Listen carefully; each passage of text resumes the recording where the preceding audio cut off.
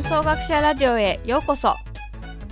この番組は南総学舎でのさまざまなイベントや活動を紹介する週刊ポッドキャストです。千葉県南房総市からお届けします。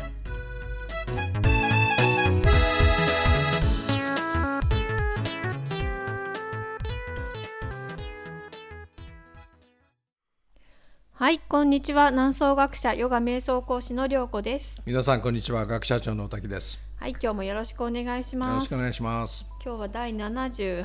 回です78ね。回、そうですね。はい。年末に向けて頑張っていきたいとそうね、思います。やっぱり毎週ね、できればやっていきたいと思いますね。頑張りましょう。はい。世の中は今いろいろと大変ですね。物価がすごく上がってきたりとか。そうね、もう世界的にやっぱりね、物価上昇、やっぱりロシアのウクライナ侵攻でエネルギー価格がね、急上昇したり、やっぱりあれじゃないですか、コロナの時にお金をね、経済補助ということで、各国がバンバンお札を吸っちゃったからね、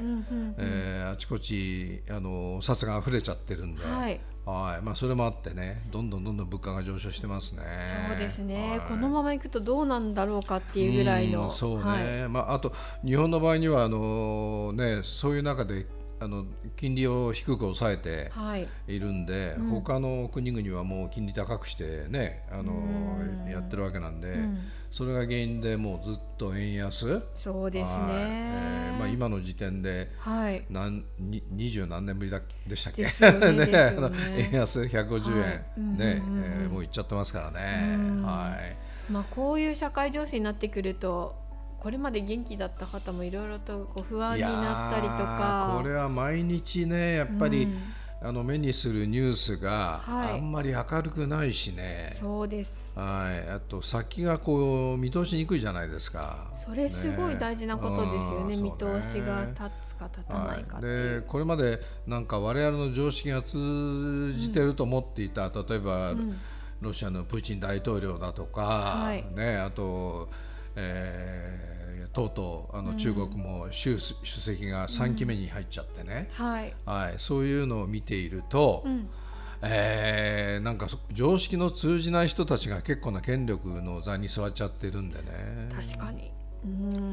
そういったこともあってね、日々こうなんていうのかな、こう不安というか。そうなんですよね。なんかこう晴れないというか、晴れないですよね、どうなるのかなっていう、なんかこうちょっともやっとした不安がね、続いてしまいますよね。そうですよね。それこそあれですよね、第二次世界大戦の時の、人たちと比べて、例えば食べるものには苦労しないし、別に上から爆弾降ってこないわけなので、本当はなんていうかな、もうちょっと落ち着いて、精神的に安定して暮らせるはずなんだけど、でもこう社会の格差がどんどん広がっていったりとか、実際に本当に食べ物にも困るぐらいなことはありえるのではないかと思います。そうですよね。実態として日本の場合には賃金も上がってないわけで、こういう中でどんどん物価が上昇していくと、本当に生活補助が必要な家庭はどんどん増えていきますよね。そんな中、皆さんはメンタルヘルスはいかがでしょうかと気になったりとか。そうですね、本当ですね。私と涼子先生もあれですよね、結構普段、平和に暮らしてはいますけど、忙しいし、なんですけど、やっぱりちょっとあれですよね、このところこうなんかこう明るい感じはしないですよね。感じしないですよね。そうですよね。だからこう少しこういい時もあるんだけど、急にこうね、やっぱりこうありますね、ありますよね。なんかこううつというか、そうね、軽度のね、ちょっと気が沈んじゃったりするようなこともありますよね。だからあれじゃないですか、南総学者でやっぱりそういうことを、もうちょっとこう気軽にね、ぜひなんていうの、こうやっぱね、そういうののメンタルヘルスはこう誰かとつながるとか共有するとか、そういうのがすごい大事だと思うんですよ。やっぱりこう気軽になんかカウンセリングやりますとかじゃなくて、ちょっとどうみたいな、こうお互いの確認だったりとか、なんか楽に喋れるというか、そうですよね、実はこういうことがあってさみたいな、そういう話ができる場所って必要だと思うんですよね。そうですよね。あとやっぱりそういう相手ですよね、そう聞いてくれる相手、これとても大切ですよね。もう逆にFacebook なんかの SNS だと、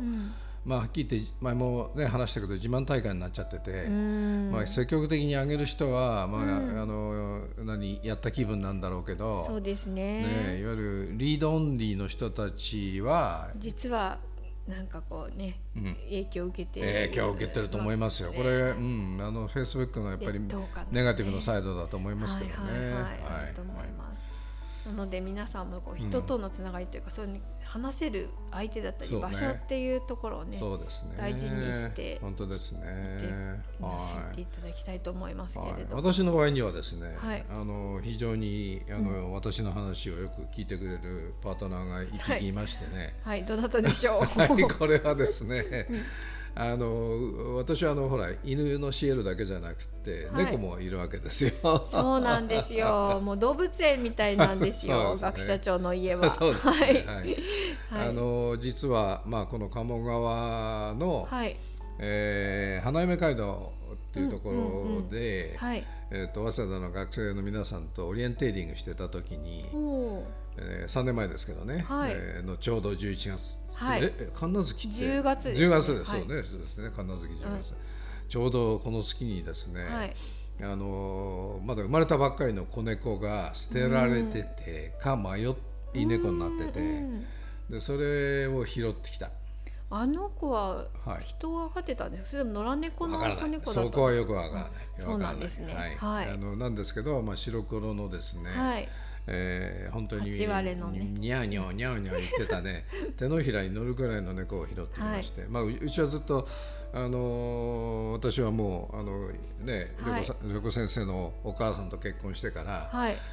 ずっと猫と一緒にいますけどもね、アメリカ時代もね。そうなんですね。なんですけど、いずれにしても、初めて自分の脇で寝てくれる猫というのはこれが初めてで、赤ちゃんからですしね。そうなんですよ。それを可愛がっていましてね。それがカンナちゃんと言います。カンナ月に拾ったの、生まれたので、ということでね、本当に、彼女がいるおかげで私はいろんな意味で精神的に安定なんですよね。そうなんですね。カンナと話してるんですね。もちろんですね。これから寒い季節になってくるとね、私のこの左のね脇のところにがちょうど枕になってますんでね、彼女のこれでずっと布団でずっと寝てますね。鴨川出身でございます。そうなんですよね。そんなことで今日はちょっと猫のね話題に触れたいと思うんですけども、私もどちらかというと全然猫派です。そうですよね。で私の幼なじみで、稲葉食品っていうね、社長の稲葉篤弘君がいるんですけどね、稲葉ペットフーズというところで、まさに猫のチャオチュールってやつね。そうですね。これをね作って、今全世界で何カ国よくわかんないけど40カ国ぐらいで、このチャオチュールが売れてて、大変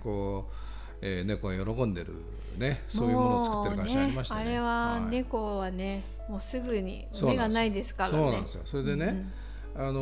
稲葉くんの、いわゆるその作った、会社のミッションっていうのがですね、世界中の猫を喜ばすって言うんですよ。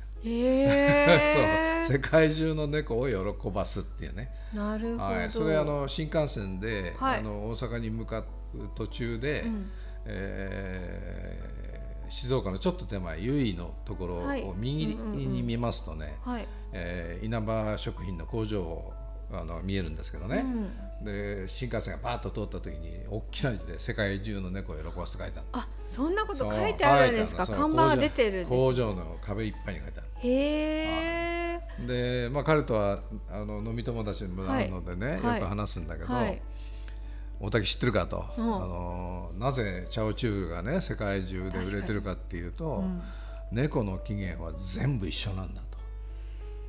猫といってもいろいろなね種類っていうか犬種類なんていうんですか、あるんですけど、猫種がいますけどね、あるんですけど、でもね、そのなんか DNA のミトコンドリアのなんかこう検査をすると、行き着くところが唯一の一種類なんだそうですよ。どこなんですかそれは。その前に、実はそういうリサーチが行われる前はというと、猫はエジプトが起源だってみんな思ってたの。いや、そんなイメージありますよね、エジプトの猫の像がありますし。ありますよね、あそこでは神扱いされてたじゃない。4000年5000年前に、なんかその野生だったその虎さんみたいなヒョウみたいなやつが、家で飼われるようになったっていうふうに思われていたんですけども、それは実は事実ではなくてですね、猫の起源は、なんと、リビア、リビア、はい、リビアのですね、名前忘れちゃいましたね。リビアヤマネコですね。リビアヤマネコ。そう。これはなんとですね、13万年前、13万年前にまでに遡って、そのリビア、中東ですよね、その砂漠に特に生息していた、リビアヤマネコですね。これは、学名がですね、フェリス・シルベトリス・リビカですね。フェリス・シルベトリス・リビカというですね、そういう種類が遺伝子の解析結果、これ2007年に行われた、結構ね最新の遺伝子の解析の結果、今の世界中の家猫の祖先だということが分かったと。砂漠にヤマネコがいたって、面白いですよね。そうね、ヤマネコって名前だけだと思いますけどね。だから、猫ちゃんはあんまり水飲まない。最近の家猫は飲むようになってますけどね。だからもともとは水あんま飲まないはずですよね。そうか、砂漠に住んでたんですもんね。ということが分かって、要するに稲葉食品のね、社長が大竹知ってるかと、もう唯一の祖先がそれで、もうそれが唯一の家猫の祖先なんで、もう好きなものは世界中の猫共通なんだと。そうなんですね。だからグローバルに展開できるわけなんですね。簡単に展開できちゃうという。だから味のカスタマイゼーションみたいなことあんまやんなくてもいいと。じゃあ日本にいる猫も中東にいる猫もヨーロッパにいる猫もみんな同じものが好きだっていうことなんですか。同じだということ。そうだから逆に言うと、日本で、日本の猫が喜んで食べるようなおやつを作ってしまえば、もう世界中の猫に移動的に売れるというね、もうめちゃめちゃその理にかなったグローバル展開してるわけですよね。そんなことで、おやつの話はどうでもいいんですけどもなぜか、犬と違って猫っていうのは癒し効果あるじゃないですか。犬も癒し効果あるけど、猫はね、そのなんかマイペースさというかね、我関せずのようだけれども実は寄り添ってくれるっていうところがね、何とも言えなく大好きです。そんなことでね、学者長のかなちゃんに癒されてですね。そうですね。皆さんもきっと猫派の方々もね、それにお感じになってるんじゃないかなというふうに思いますけど。あれですよ、実はこの南総の南総里見八犬伝の作者の滝沢馬琴さん、八犬伝を書いてますけど、実は犬や鳥も飼ってたけど一番好きなのは猫だったらしい。嘘でしょ。本当そういう情報があります。で実はなんか八房とか八犬伝じゃなくて、猫が好きだったと。猫が好きだったらしく、しかも野良猫とかを保護して里子に出すとか、そういう活動もされてたらしいですよ。私みたいですね。実はそうかもしれないです。意外な情報でしたけれども。ということで、猫のルーツはね、もう本当遡ること13万年前というね、ことなんで、皆さんあれですよね、これからも人間の、ね、長い友達、本当パートナーですね。パートナーとしてね、まあ、人間の世界はもうこれだけなんかこうアップアンドダウンで、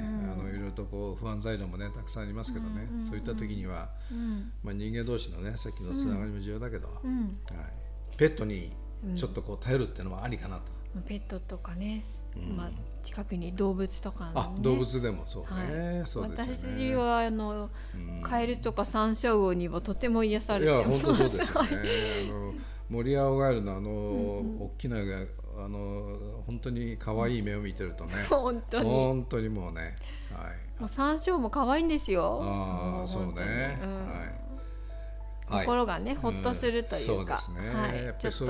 いうことは重要なんですよね、人間のね、ためにもね、これから健康的にね、ウェルビーイングとして生きていく上でもね、命とつながり合うっていうのはすごく大事なことなんだと思います。はい、というわけで今日はまあ最近の社会情勢だったり皆さんのメンタルヘルスがどうなのかなっていうところから学者長の癒しである猫についてお話ししました。どうもありがとうございます。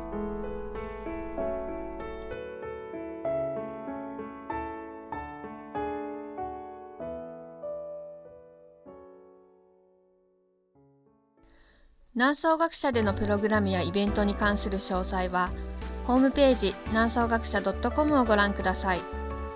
この番組に関するご意見もお待ちしています。南総学舎ラジオは